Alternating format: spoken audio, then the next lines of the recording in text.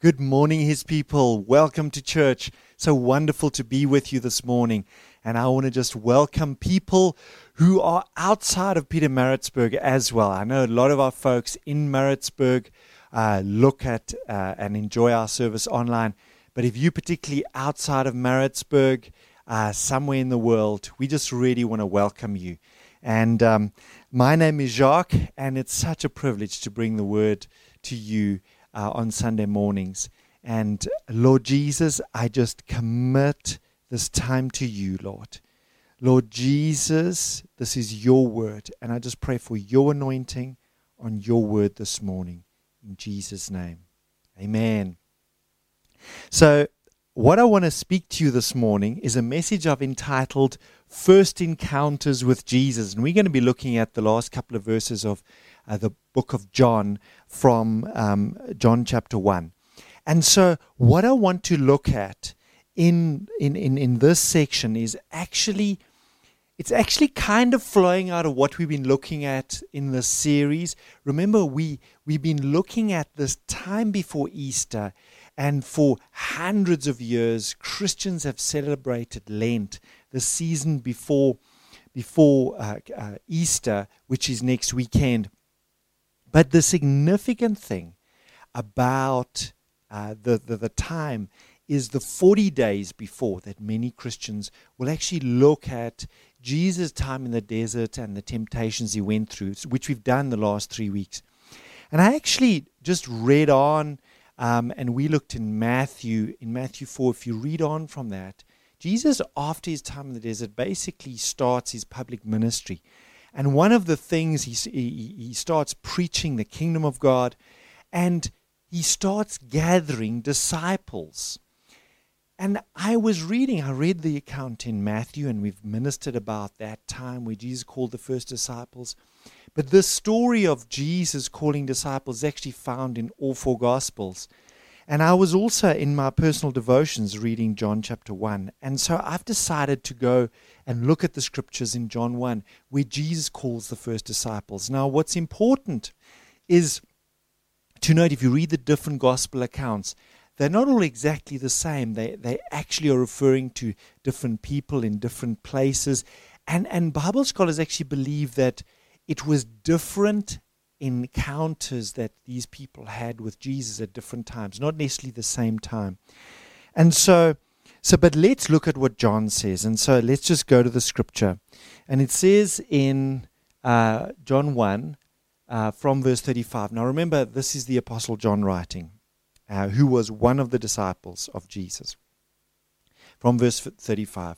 Again, the next day, John, now he's writing about the John the Baptist here.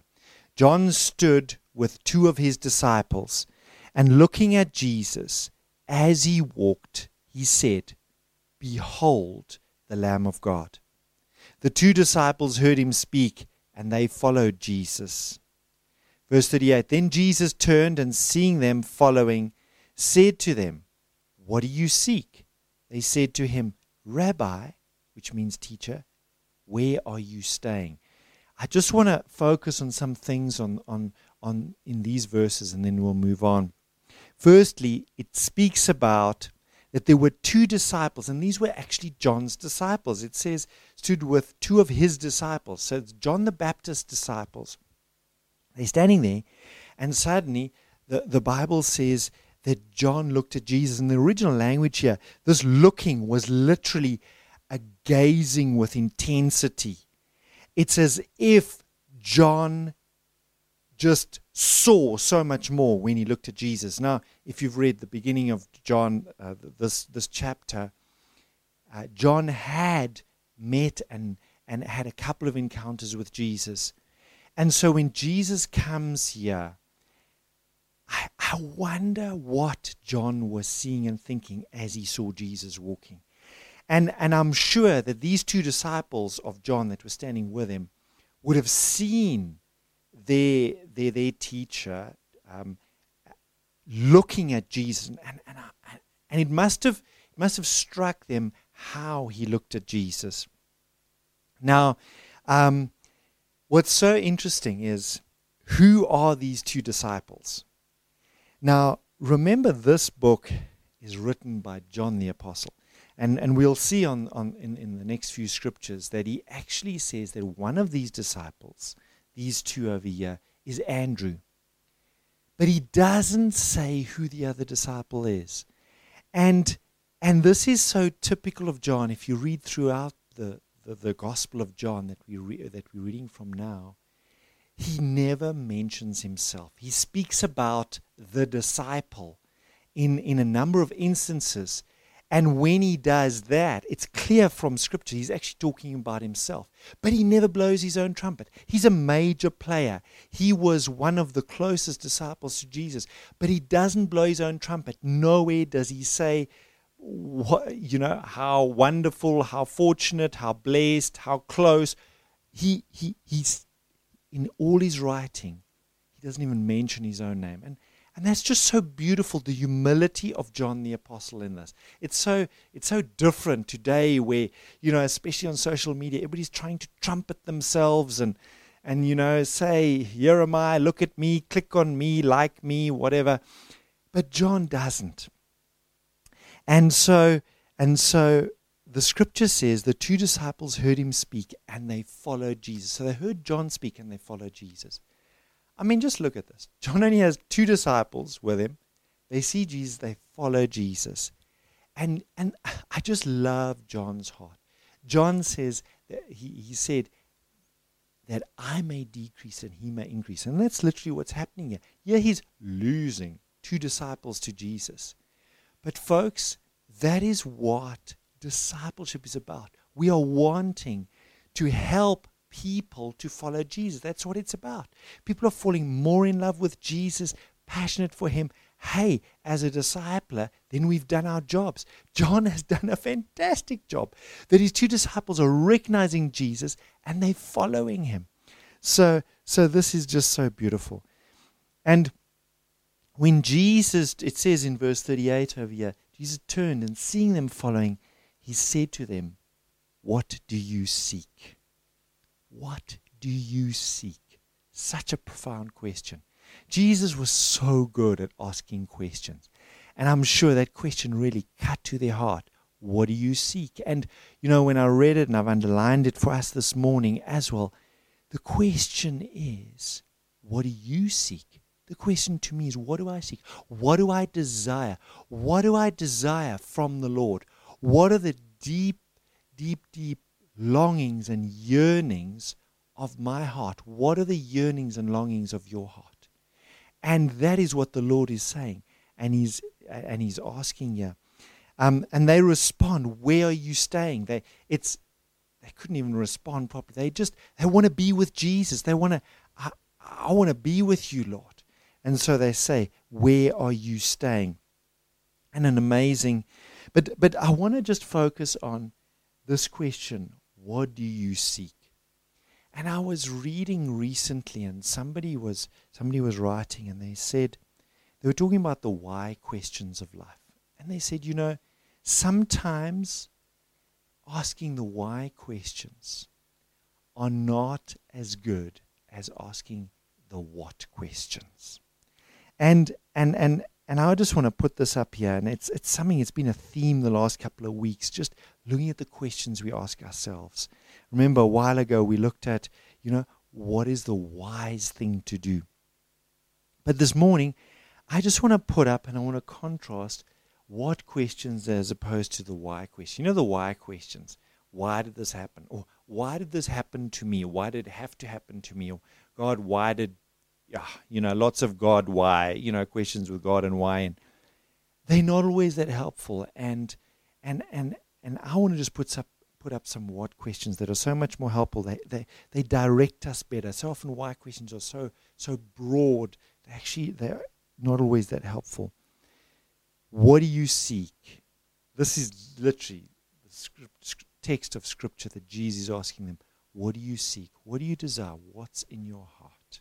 Such a good question. But it's a seeking, it's a probing.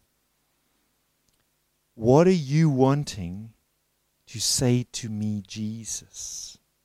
Folks, these questions you can can have such amazing time with the Lord around. What are you wanting to say to me, Jesus? How about this one? Lord, what are my options? Sometimes stuff happens and we want the big why questions to be answered. But sometimes asking a question like, Lord, what are my options? Because sometimes we can't see the wood from the trees and we can't figure out, which way do we go? Well, let's go before the Lord and say, Lord, what are our options? How about this one? What am I feeling? As you would know if you've been following us, we did the Emotionally Healthy Spirituality course in 2019, and it's very much just looking at how the Lord can lead us if we would just dare to look at our feelings and say, what's going on inside here? What's going on under the iceberg? Remember, the iceberg, small portion up above the surface, majority under the surface. And if we will just ask those questions, we can learn so much from the Lord about ourselves and His leading in our lives. Next question, Jesus, what would you like my life to look like 5 years from now? What would you like my life to look like 5 years from now? It is such a good question, and it's a particular question that I've just been meditating on personally. Lord, what do you want my life to look like 5 years from now?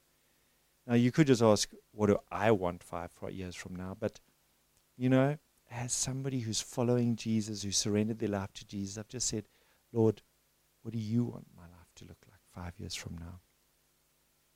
So let's go on. We've looked at some of the what questions. But what happened? He said to them, there's these 2 disciples, come and see. Come and see. And again, some of these little phrases, when you read your Bible, they can just jump out. The Lord's inviting you, come and see.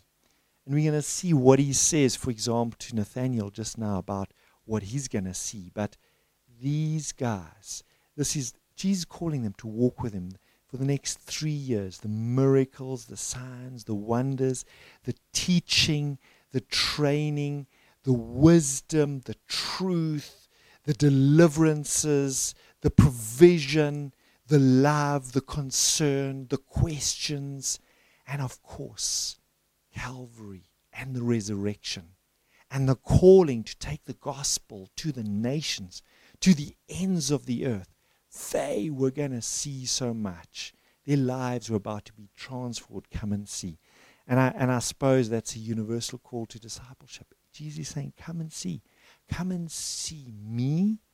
And I remember years ago just being captivated by the thought of, I want to know you and make you known. That means knowing, seeing you. I want to see you, and I want other people to see you. So it's just so profound. Come and see. Such a profound calling. The Bible says they came and they saw where He was staying and remained with Him that day. Wow.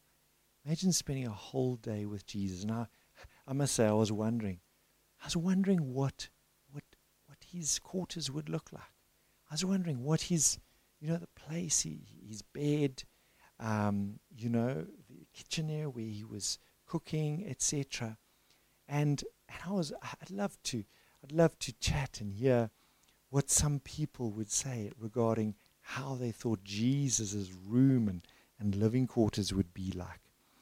Personally, I think it'll probably be quite neat and tidy, but yet I think it'll be quite simple, not very flashy and extravagant. But that's just my thoughts. But look what the John says. Now it was about the 10th hour, and this means that John was very much present in what he's writing. Because if you notice the actual time of day, you would have been present right over there. And so that's why Bible scholars believe, because the detail is so accurate, that this other disciple is him. Verse 40, one of the 2 who heard John speak and followed him was Andrew. So the other disciple was Andrew, Simon Peter's brother. He first found his own brother Simon and said to him, we have found the Messiah. And he brought him to Jesus. Now when Jesus looked at him, he said, you are Simon, the son of Jonah. You shall be called Cephas or Peter, which means rock or stone. And it also just prophetically speaking about how God was going to change his life from being quite a hot-headed, spontaneous person to being a rock-solid, stable, reliable, kind of salt of the earth kind of a person. But I want to just focus on this. It says that Andrew, the first thing he did was he first found his own brother, Simon. He first found his own brother. The first thing, when he met Jesus, the very next thing is he's thinking about his brother Simon, Peter the apostle. Yes, the guy who denied Jesus 3 times, but was restored beautifully next to the lake. The first person that Andrew thinks about, the first thing he does is my brother. And if we look at this text, this story, this is something that really just jumped out at me, is how much as they came to Jesus, they got a heart for their loved ones, a heart for other people. And I remember years ago hearing that, if you could look inside the heart of God, you would find people. God loves people. That's why he sent his son to this earth to die on the cross of Calvary, was to make a way for people to come to him. And so the first thing he did was call his brother. And verse 42, and he brought him to him. So the 2 words I want to highlight is found. And what does found look like? I kind of think of hide and seek. Who knows where Peter was? Who knows how much looking or searching he had to do? We don't know. But he found him and he brought him. And this word brought, I was just thinking of how many times over the years, we have brought people, for example, to church so that they can come to know the Lord and surrender their hearts to him. I remember when I was at university, before church would start, we would round people up. We were usually a whole bunch of students that used to walk up to campus to go and attend church. And we used to have church on Sunday afternoon. But we were constantly bringing people along. And that's Bible. It was something we just did. It nearly was like, hey, this is so good. It wasn't a heavy, I never heard anybody put a heavy on me about it. It was just we wanted to do. And over the years, how often we have always picked up people and brought people to church. And it's Bible. It happened right in the beginning with the very first disciples. That is how Peter, the apostle, came to Jesus. His brother found him and brought him. And it's still happening today. It's just so Bible. This is how God works. So Jesus didn't, go and seek Peter all by himself.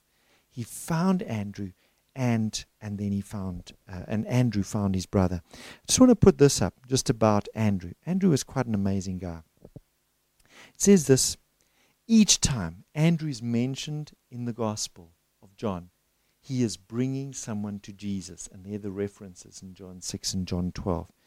But through the centuries, this is how most people come to faith in Jesus. It's through others finding them and bringing them. It's just Bible. This is how the Holy Spirit has brought the majority of the 2 billion people on this planet today, is by others who've encountered Jesus, finding them and bringing them along. That's how the Holy Spirit has worked through the centuries. A Peter has an Andrew who introduces him to Jesus. A Nathaniel has a Philip. This is so natural because it is the nature of life to share something valuable and meaningful with others that we love. That's what it's about.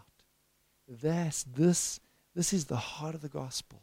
We found something precious, a pearl beyond price, the rose of Sharon, thinking of some different Bible metaphors for finding Jesus, discovering that Jesus is the way to the kingdom, to the Father, to eternal life. Discovering that, how can we keep quiet about it? It's the nature of life to share something valuable and meaningful with others that we love. That is the heart of it. That's the heart of the gospel. The Barna Institute, and this is an institute in America that does a lot of research, just about Christianity and various things. And they did research. This was last year during the worldwide pandemic, that 62% of churched Christians hope that post-COVID-19 churches will keep using digital means of gathering people together. Keep using digital means, and we're doing it. We've started gathering again in person in our church, but we just felt we're going to carry on with our online service. We basically are running 2 services every Sunday, an online and an in-person service at our church building. As such, they're keen to play a role in inviting friends, family, or acquaintances to participate in online services.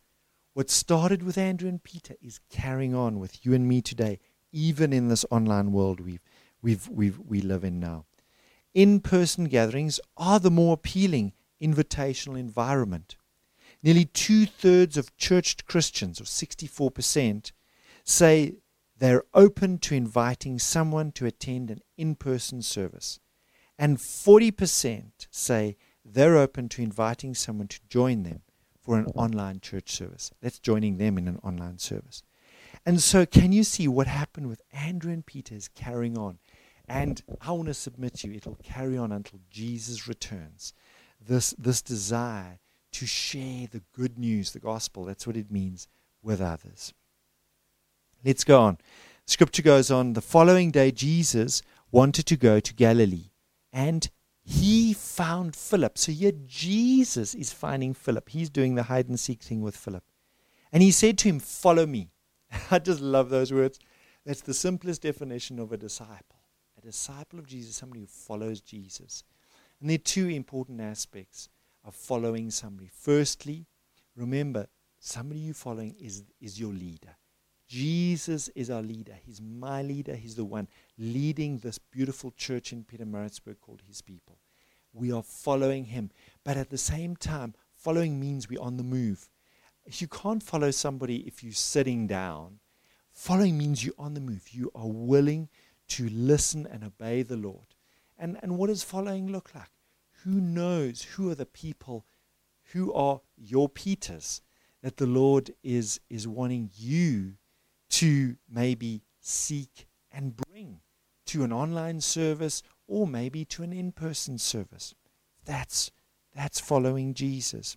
Verse 44. Now Philip was from Bethsaida, the city of Andrew and Peter. And Philip found Nathanael and said to him, now remember, Jesus found Philip.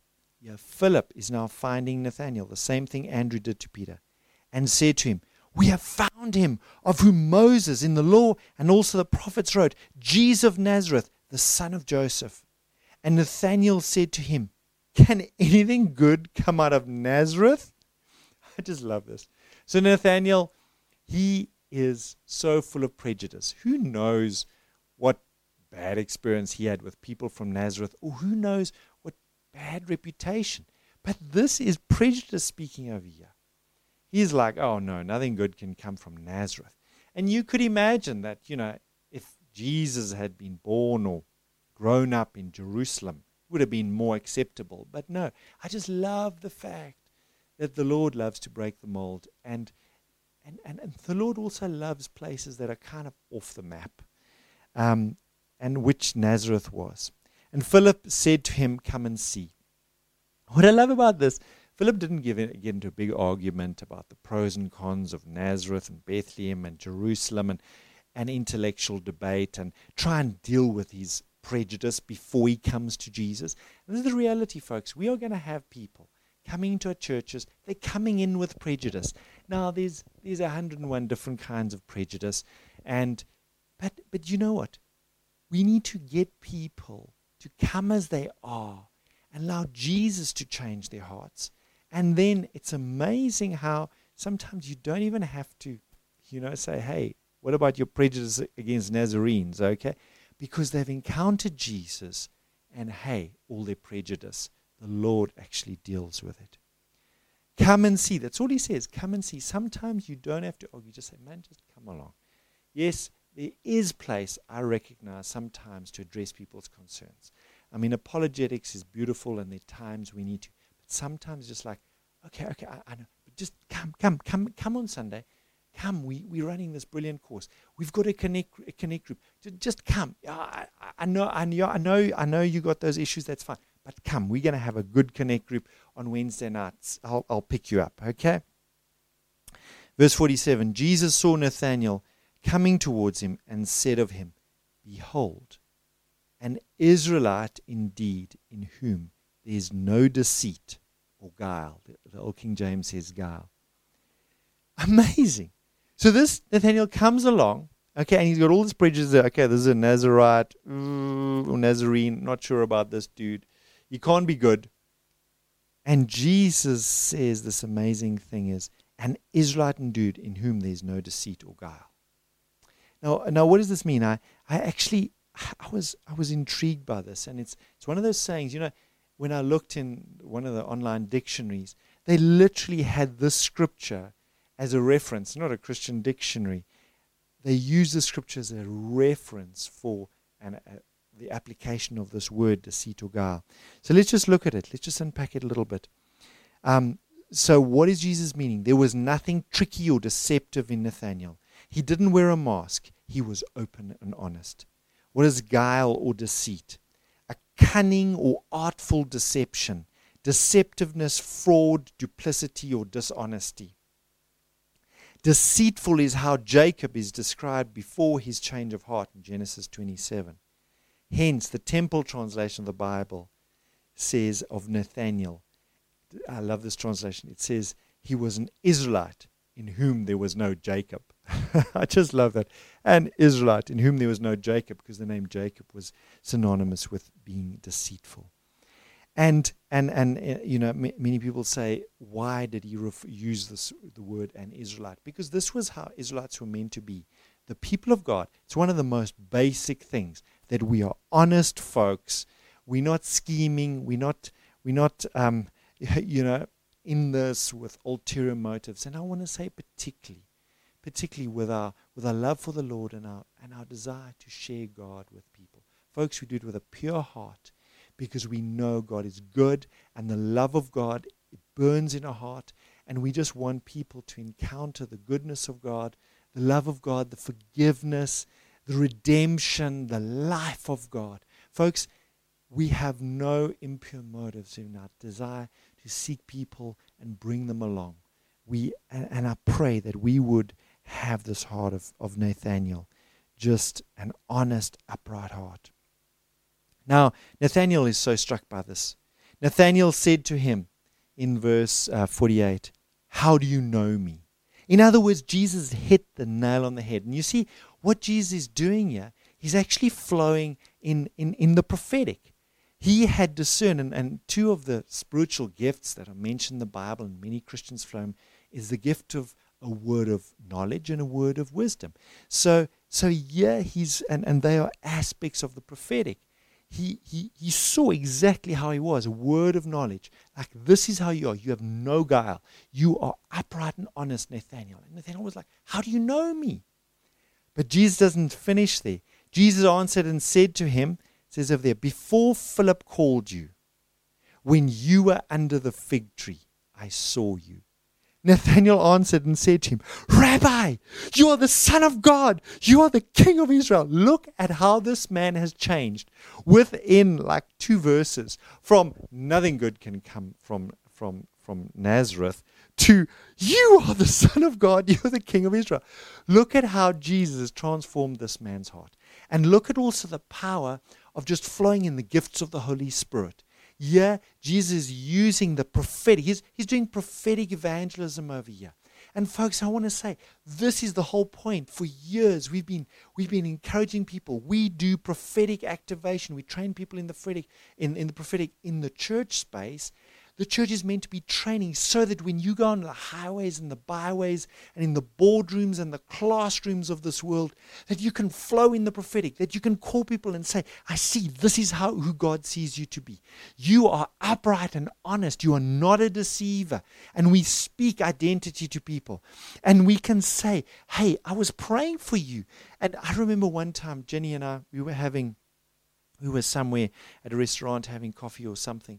And the waitress came, and there was such a strong sense of, I just sensed that she was very concerned about a child. And I I can't remember the gender of the child or the age, but I just sensed it. And Jen and I shared it with this lady. And she was so struck, just like Nathaniel is struck here. Jesus said, I saw you sitting under the fig tree over there.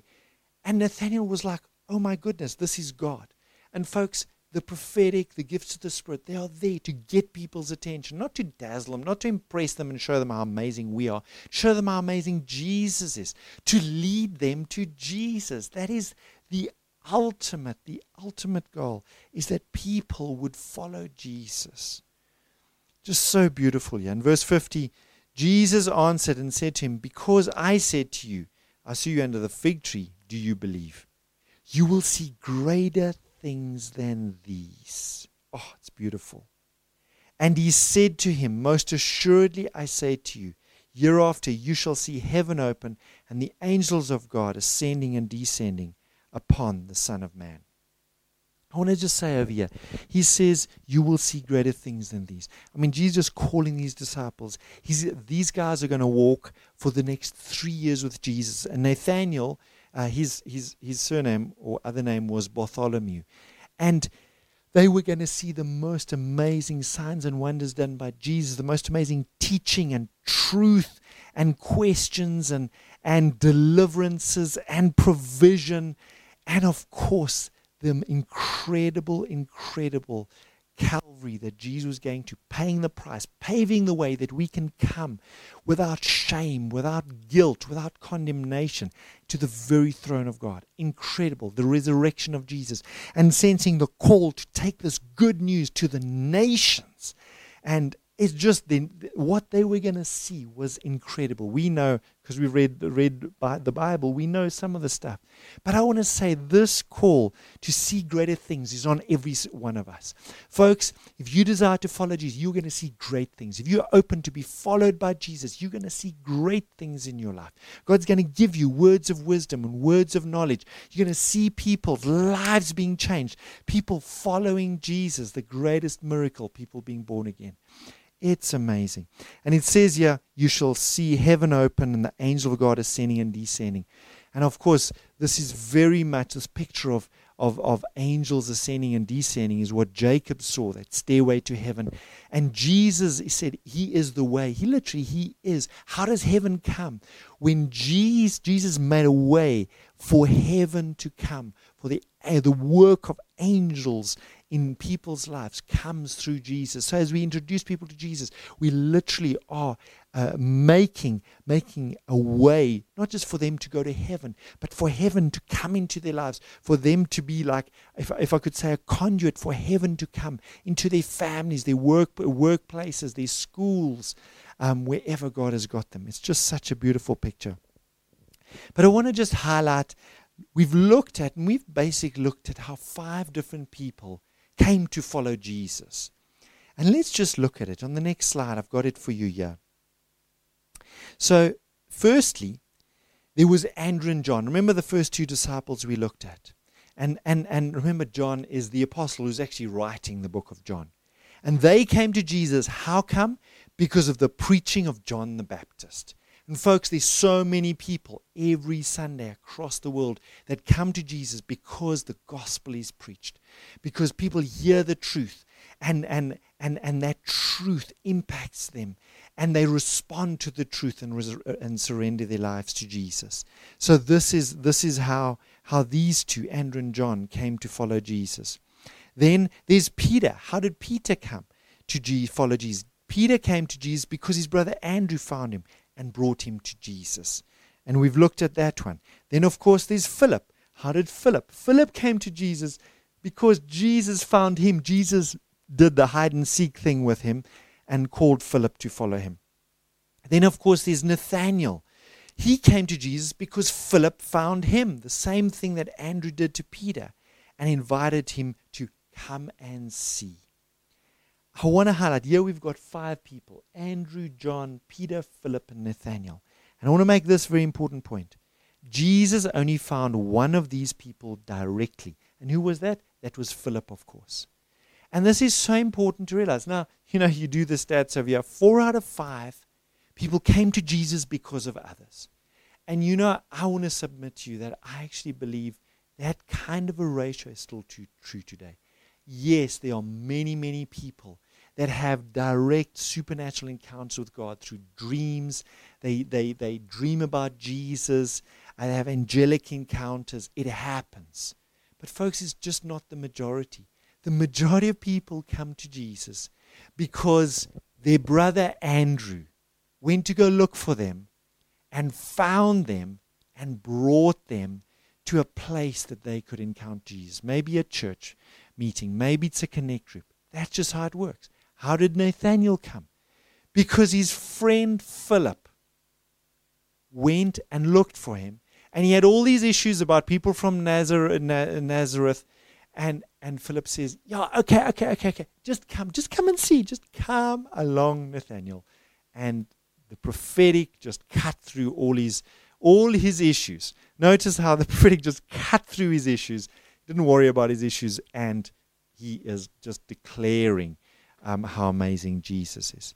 So yes, we trust Jesus to reveal himself to people.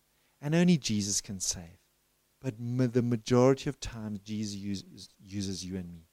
And I want to speak to you. You are hearing this word. And for many of you, you would say, I'm a follower of Jesus. I've dedicated my life to serving the Lord. He's my Lord. He's my Savior. He's my Master.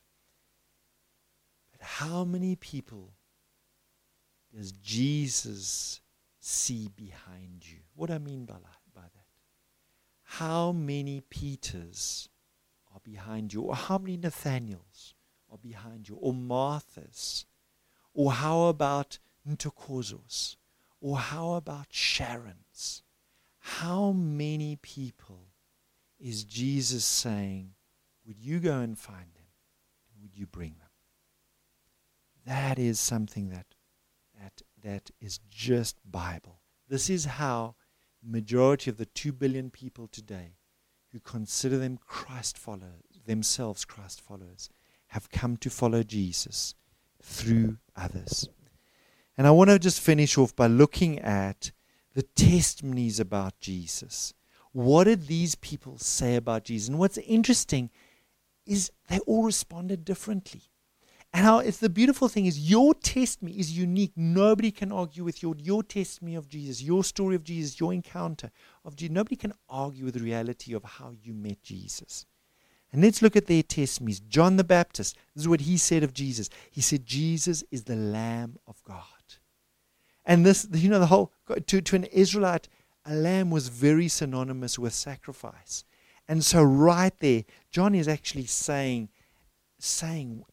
and literally prophesying what would happen at the cross of Calvary. Jesus would lay down, sacrifice his very own life as the Lamb of God. What did Andrew say? Andrew said, Jesus is the Messiah. And literally for thousands of years, this entire nation is looking for the Messiah. And Andrew says, he's the Messiah. I found him. And remember, that's what he told Peter. And then Philip, remember, went to his friend Nathanael and said, Jesus is the one prophesied in the Old Testament. Remember, he mentions the law and the prophets, which is the Old Testament, how they refer to the Old Testament. That is how Philip testifies. Nathanael said, Jesus is the Son of God and the King of Israel. Beautiful. Can you see how each one, it's different, but it's all totally true.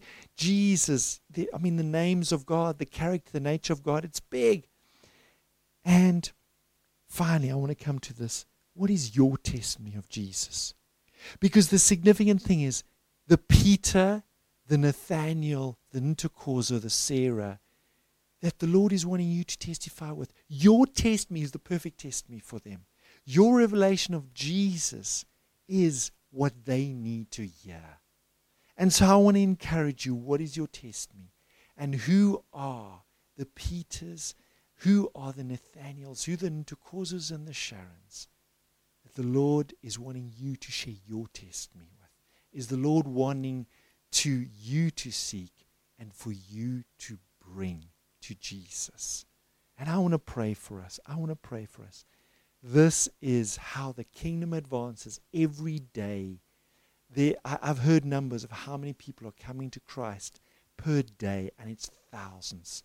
And it's through you and me. It's through the Andrews, and it's through the Phillips that are already followers of Jesus, that the Peters and the Nathaniels come. So let's pray. Lord, thank you. Thank you that we can follow you, that we are Christ followers. But Lord, would you give us opportunity to share our testimonies of you? And Lord, would you show us who are the Peters, the Nathaniels, that you are wanting us to seek, you are wanting us to bring to you, Lord. Grace us, I pray for, and I just pray for that also, that prophetic anointing that Jesus walked in, just to be able to see Nathaniel and call out his identity. I pray that we would walk in that, Lord. Walk in the power of the Spirit. Be led by your Holy Spirit as we endeavor to follow you, Jesus. You're our leader. We're following you in the highways and the byways, in the boardrooms and the classrooms, Lord. Lead us, Jesus, I pray. Amen. God bless you.